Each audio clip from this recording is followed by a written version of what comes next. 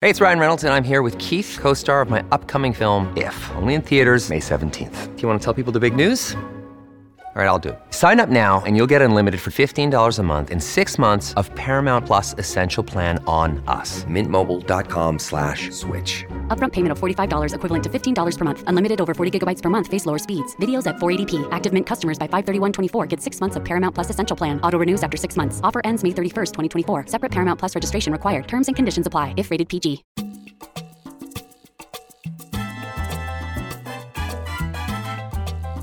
Welcome to New Books in Caribbean Studies. I'm Alejandra Bronfman. My guest today is Marixa Lasso. She's the author of Erased, the Untold Story of the Panama Canal, published this year by Harvard University Press.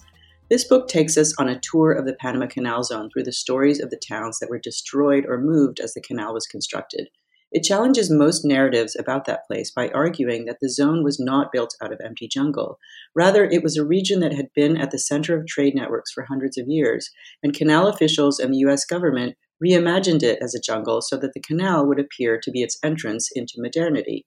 Everything you thought you knew is wrong. I hope you enjoy our conversation. Hello, Marixa. Thank you so much for joining me today. Hello, Alejandra. Thank you for the interview.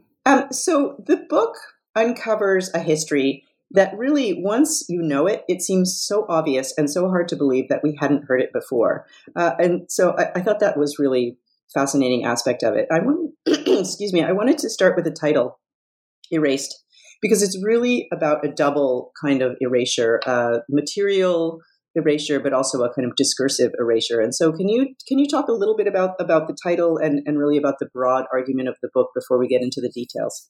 Yes, and you're absolutely right. The title is about that double erasure, the landscape that gets erased, the old Panamanian urban landscape of that connected the ocean, the Pacific and Atlantic Ocean. That's erased. But what I'm arguing in the book is that in addition to a landscape that is erased, a whole history is erased, and a whole understanding of both Panamanian and Latin American history is erased. And as historians of space and landscapes know, landscapes reflect our worldview. And my argument in the book is that erasure of Panamanian building of this route coincided with a historical erasure of Latin American building or constructing of its own history. So at what point did you realize that you had a book? How did you come to this topic in the first place? By accident. Like the best things in life.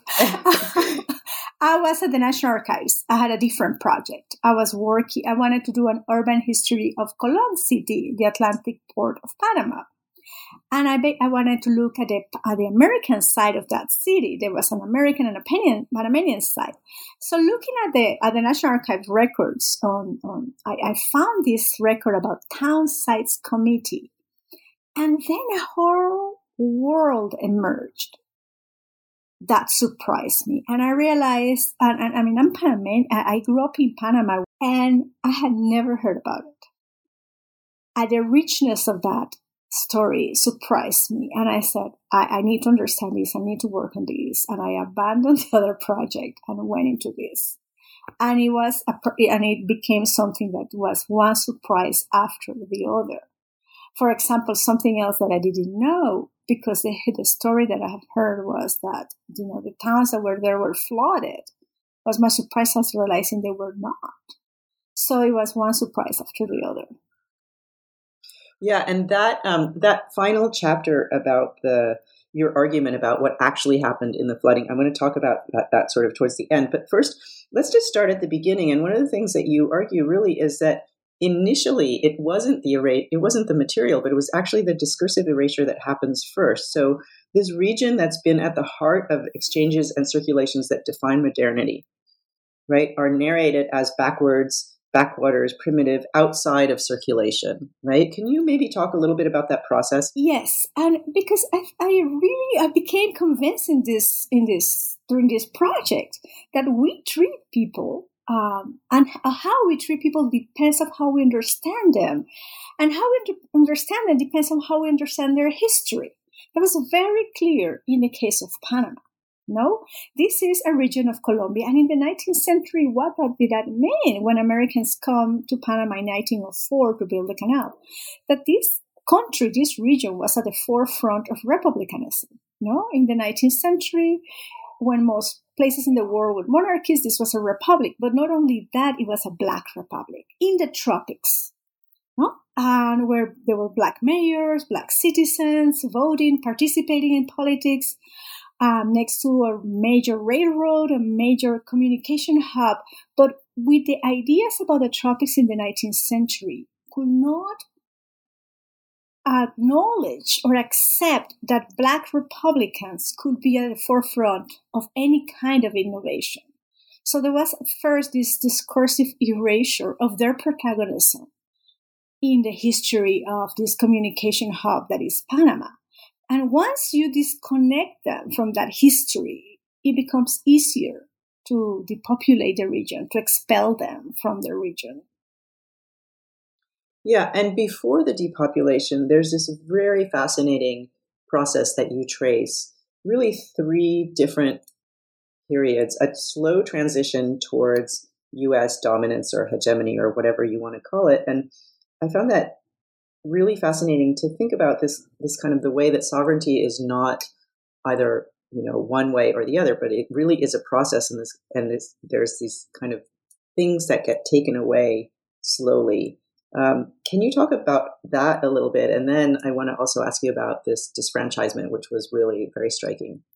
Yes. I mean, another surprise is that Panamanians have studied very carefully how the canal zone and the canal went back to Panama, no?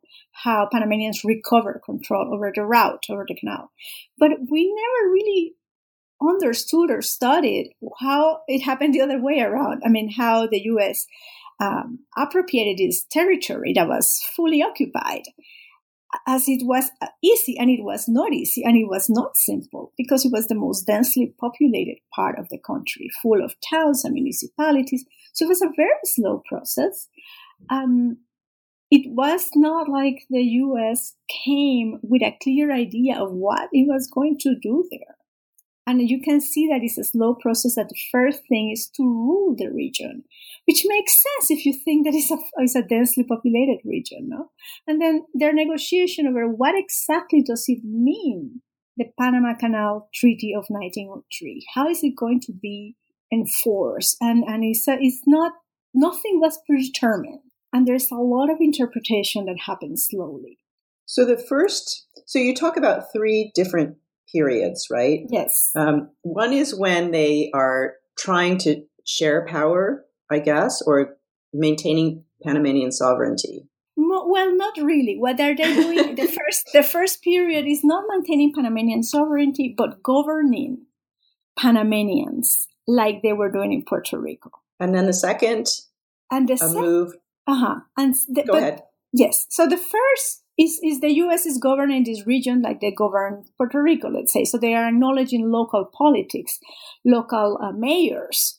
No, it's not yet a company town. It's just a region that has changed from one government to another, but keeping all the structures that both Colombian and Americans understood as a way to govern towns, which is the municipal governments. But then that became complicated. And the second moment is when the municipalities are eliminated and replaced with administrative districts. No, so it's now the company, the Panama Canal, the ICC, the Isthmian Canal Commission, that is governing, not anymore municipal governments, but company government. That's the second moment. And to me, that moment is crucial, because once you disconnect the towns that are there from their previous municipal history and their previous urban history, it becomes easier to imagine it without towns and without people. And the third moment is when the Isthmian Canal Commission decides to depopulate. and has a huge debate about that, and decides we're going to depopulate the zone, and it decides to expel and to eliminate all the Panamanian towns that were there. So there's two things that I wanted to talk about that happened in between the second and the third, or I guess during that period. One is this question of disfranchisement, right? This tradition of voting and participatory democratic traditions gets eliminated. So can you tell us when did that happen, and what was that process? Well, that happened in. So the first thing they'd come in 1904, it makes sense. It's like, well, we find here all these towns, there are mayors, there are people, and there's a long tradition of municipal government. And one of the first laws are the municipal regulations that creates the Eastman Canal Commission, and they leave them there. But something special happens, because since this is a U.S. territory, but it's in Panama, and Panamanians live there in these municipalities, to vote, they have to leave their towns and go outside of the Canal Zone borders to vote in Panama City or Colón City.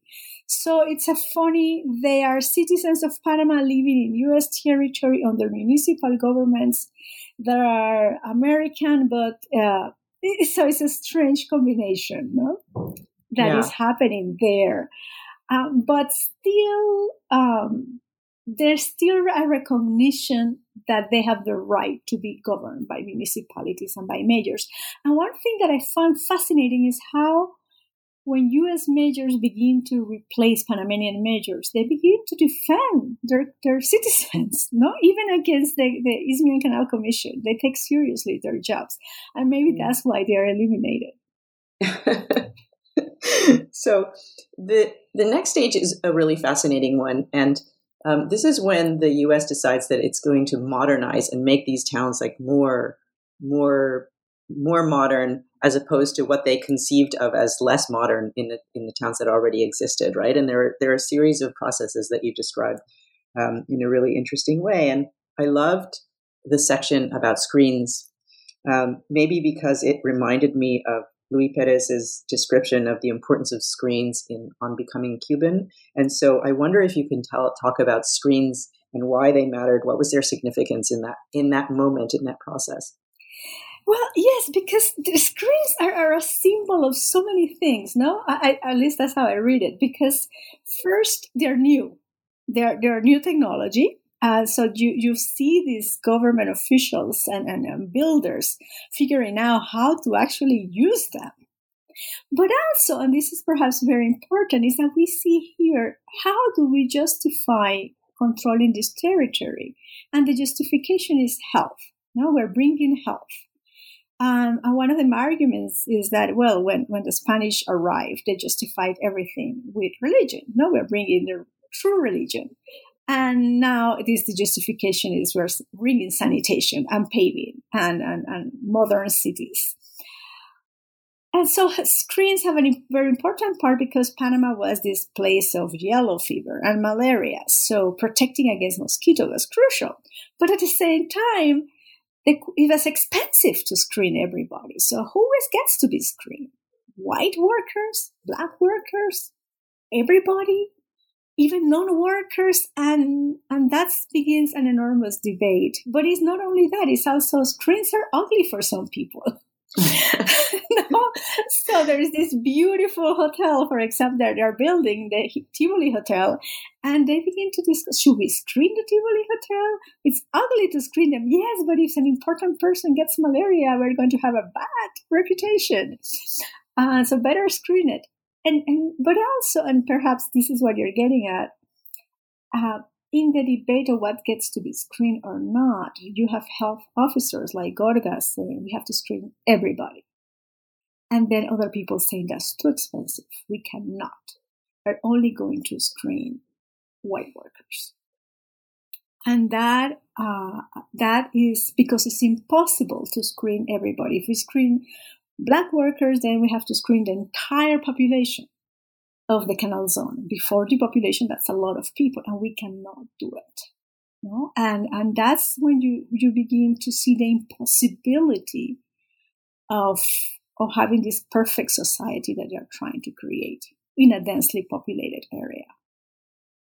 And that maybe leads towards the realization on the part of U.S. officials that this effort to modernize these towns is not going to work. I think that that's what you argue. Is that correct? Well, that's part of the story. Yes, it's not going to work in the way they envision it. First, because they're already modern, so you cannot modernize what is already modern.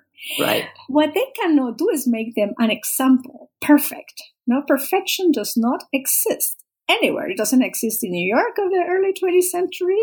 It doesn't exist in Panama or the Panama Canal Zone. It doesn't exist. Industrial modernity is full of poverty, tenements.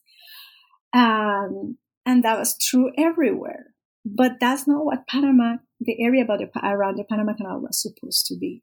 This was supposed to be an area that it was a showcase of U.S. modernity in the world. And that was impossible to do it with lots of people. And they realized that. I mean, that's part of what begins to happen. They cannot enforce every regulation, every dream they have of how a perfect city should be, as is impossible anywhere. No, Panama is not special in that case. So then the process of moving begins, and of sort of basically kicking people out of their homes and moving them to new places. And the description that you offer is both chaotic and sad. And you refer to a few documents. And so I wonder if we can pause here and have you just talk a little bit about what kinds of sources you had to get at those experiences, the experiences of people moving and being forced out of their homes and experiencing that kind of sense of unsettlement and loss, right? Yes. Well, once the decision is made to depopulate, and that's a decision that has several steps, it's not immediate, and have even a Congress commission from Washington coming down to Panama and debate whether or not to depopulate the zone, then the process starts, And we're talking here lives around 14% of Panama's population. So it's huge. It's huge. Like everything related to the Panama Canal, the depopulation is also a huge process, although not one that was advertised, like the size of the logs or the size of the Culebra cut or other things. So the documents that I find, on the one hand, there are the documents of the Isthmian Canal Commission that just detail things like how many trains, how many people live in one day, where are we taking them, how are the negotiations with the Panama's government. But then the hardest part is to find how people felt or thought about it. And some things we'll never know. But there were a few crucial documents that I found of letters written to Panama's government on behalf of citizens, and some letters written to the Isthmian Canal Commission, also complaining about the process. One was an anonymous letter. It was very, very painful. And then there was this very rare document that it was a song. The one song that I found talking about this process too. But it's really hard to find that sort of how people felt, except for very few documents. And there were some in Panama, the National Archive, the Foreign Relations Archives in Panama, also that describe, from the perspective of local towns, they continue to write to their government. This is not fair. This is not right. Some people were already moved once. For example, the people that lived in the place where the Gatun lots were built. They said, we were moved once, and we were told that this new settlement will be permanent. So we built our houses or fields or farms. And now you're telling us that we'll have to move again? So there were those documents also in the letters to Panama's government, and they are hoping that their government can protect them or help them stay. The experience, it really makes you think about that experience and the kind of craziness of the idea of just moving an entire town, right? And we know that that has happened in other settings, but I was really sort of struck by the descriptions of some of the things and the ways that even the descriptions of the place allowed us to get a sense of that, dissonance, right? So there was this one really fascinating description of the new town that opened, and there were all of these stores in the new town, right? Which were just basically moved from the old town, but the old town had lots of people going through and lots of people to be customers in the stores. But the new one was so isolated that there weren't people for the stores, but the stores were still existing because that's what people did, right? And so, yes, yeah, go ahead. No, please go ahead. No, I was just asking you. I just wanted to hear more about that. Yes, this is one of the oldest towns, no? Because in this area there were railroad towns and then there were colonial towns, and this is one of the colonial towns, Gorgona, that had been always there at the intersection between the Chagres River, which was the waterway before the Panama Canal, and the mule path that connected the Chagres River to Panama City. No, it was before the canal. It was a combination of river and mule tracks. That's how you cross Panama. So this was an important town that was an intersection of these two ways of transport. So this town in the middle, who had been at the middle of everything for centuries, all of a sudden is depopulated and sent far away from Panama City and from anything and any central part. And this town of storekeepers and store owners move with their stores, and there's a description that is almost like Garcia Marquez Macondo-like, of store owners looking at each other in their stores full of goods with nobody to buy from them. And that's, to me, a heartbreaking story of displacement, of somebody being taken away from their context and their culture and put somewhere else, and they don't know what to do in this new place that has nothing to do with who they are or what their culture is. Yeah, so those stories, each town has a particular story, and you tell those really beautifully. So there's Chagres, there's New Limon, there's New Gatun, and each one of them, Chagres loses access to the river, New Limon has to move twice, New Gatun takes over 2 years to move.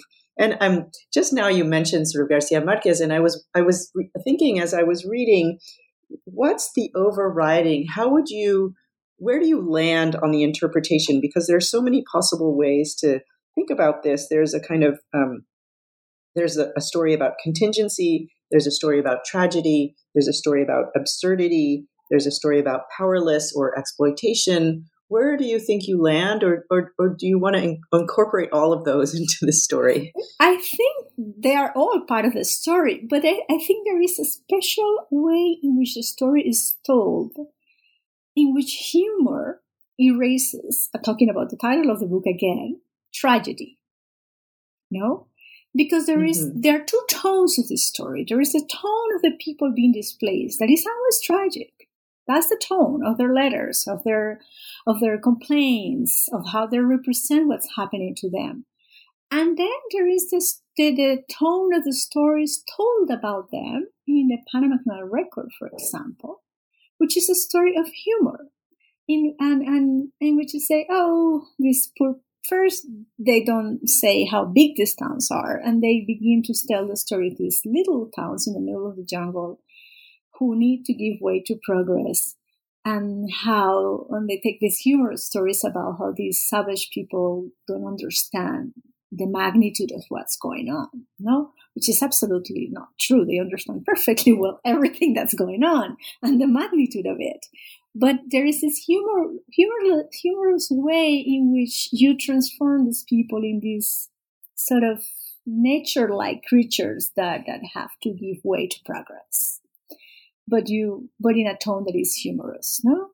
And that difference in the two tones to me is very important for this story.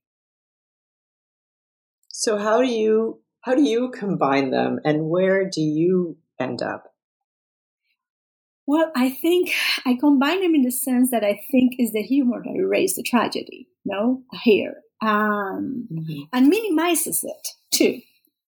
Because and that's not that's my specialty, but it's very, very clear in the documents. And I think it's a tragic story in many, many ways. And part of the thing about it, why I think it's important to remember this story and to give it back its tragic tone is because it was erased not only the towns but also their protagonism. And I do think, and I think I talk a lot about that in the book, is that if you forget that you helped build something, then you have less rights in your own cultural or collective imagination to determine the future of that place. Right. And that's kind of what happened there.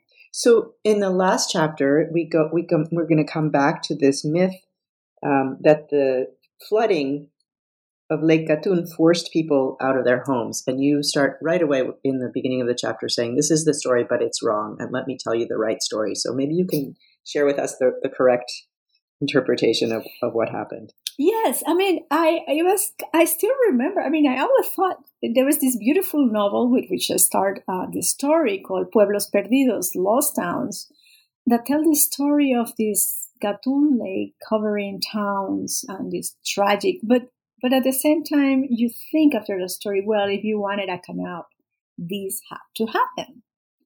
And I still remember the first time looking at old maps when I realized that the towns were not flooded, that huge towns were not flooded, like Emperador or Nuevo Gatun or Chagres. I'm like, what is going on here? I could not believe it. I mean, that story was so entrenched that I could not believe what I was looking at in the maps. And then, it was finding, when there's a different explanation, if it was not flooding, why, what happened? And that's when I realized that there are two different stories. One is the story of the building of the canal and the kind of technology you needed to build the canal, which is a fascinating story, but not really the story of my book. And then there is the other story of the area around the canal zone, and how this area was going to look like. And that's the story of the depopulation, is the story of the canal zone, not of the Panama Canal, which you tend to conflate, but are two separate stories. And that's what I realized. That's exactly what happened. It was the story of how are we going to govern and organize the towns around the canal. And that's really what led to the depopulation, not the flooding. And from there, everything flows. And you point out that those towns were not actually flooded. The water came very close, but they weren't. Some were not even close. Emperador, for example, is really far from the lake. And so is Nuevo Chagres, is not on the lake. Gorgona, which is the emblematic flooded town, I thought it was in the middle of the lake. I mean, that's my and then I realized, no, only half of it was flooded. Mm-hmm. So they could have moved it a little bit if that had been the intention. But no, that was not what happened. The ones that were flooded, there were some that were flooded actually, were the small ones, but the big ones, they were not. And not even Gorgona, it was only half flooded. So you open and you close the book with stories of your own experiences, which makes perfect sense, but also about the Panamanians that you interacted with. And I was really curious about how they're going to receive this complete rewriting of their history. Have they already received the book? Have you presented it there? What do you think your audience is going to make of this new way to understand the Canal Zone? Well, I already presented it in Panama, and I made a point a month ago to not only present it in Panama City, but to go to one of the towns. And I went to Nuevo Chagres. Chose Nuevo Chagres because the local memory there is very, very strong. They remember your story. They have their own versions of the story. I spoke with them, and I tried to do my best to incorporate it into the book. of how they remember that. So it's been and also we invited them to Panama City. Not all the time, it was impossible, but to representative, to come to the presentation in Panama City. And I think this is a conversation that is just starting. I mean, that's my hope, that it becomes a place, the book, to remember for many other people, to remember or bring back the stories they heard from the grandparents or great-grandparents. And that's already beginning to happen. I mean, I'm beginning to hear from people who tell me, oh, my grandmother was from Emperador, or my grandmother was from Cruces. And that's beginning to happen. And the reaction in Panama City, it's so far has been positive, a reaction of surprise. And something kind of amazing is that, we haven't talked about, is that the Panama Canal story has been told as a U.S. story. And being told by specialists in U.S. history, because it's not seen as part of Latin American history.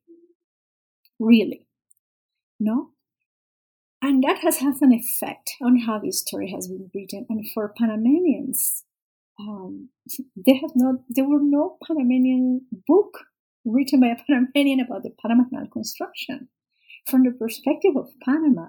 So one interview I had was the person interviewing this young man in a TV station said, yes, I was hearing about the story of the Panama Canal in my classes. And I kept asking, and what about us? What about us? No? And in some ways, this book is that answer. What about us? No? This canal was not built just anywhere, because the story was built in Panama, and there is a previous history, and there were people there, and they affected and were part of that story. Yeah, that's a wonderful way to have a book sort of appear in the world, I think. So I've taken up lots of your time, but I'm just wondering if you can tell us a little bit about a next project that you're working on, something equally fascinating, probably. I don't know. I am playing with ideas. I'm a little bit scared of saying, but one thing that right now I'm toying with the idea is doing a story of how to call it, heat, or how we have lived in warm climates and how we have dealt with humidity and heat over time. With different technologies as they change over time, all the way to air conditioner in a place like Panama, where there were so many technologies that have changed over time of how to deal with this, with temperature. And I'm very drawn by this story, in part because I grew up in a moment of transition between houses that were not air conditioner, where they were about cross ventilation and breeze, to air conditioning houses with an enormous environmental effect, enormous use of energy, times when we know that's not the way, and that they have enormous environmental costs. So I'm really curious. I would like to recover the history of before AC and how people used to live from pre-Columbian times to colonial times to U.S. Technologies of early 20th century to 1950s urban architects who were dealing with heat and breeze to the present. That does sound fascinating. And I think that given the current climate issues, we will probably be using some of those techniques again someday. I hope so. Thank you so much. It's been such a pleasure to talk to you. Thank you, Alejandra. Thank you for the opportunity to talk about this.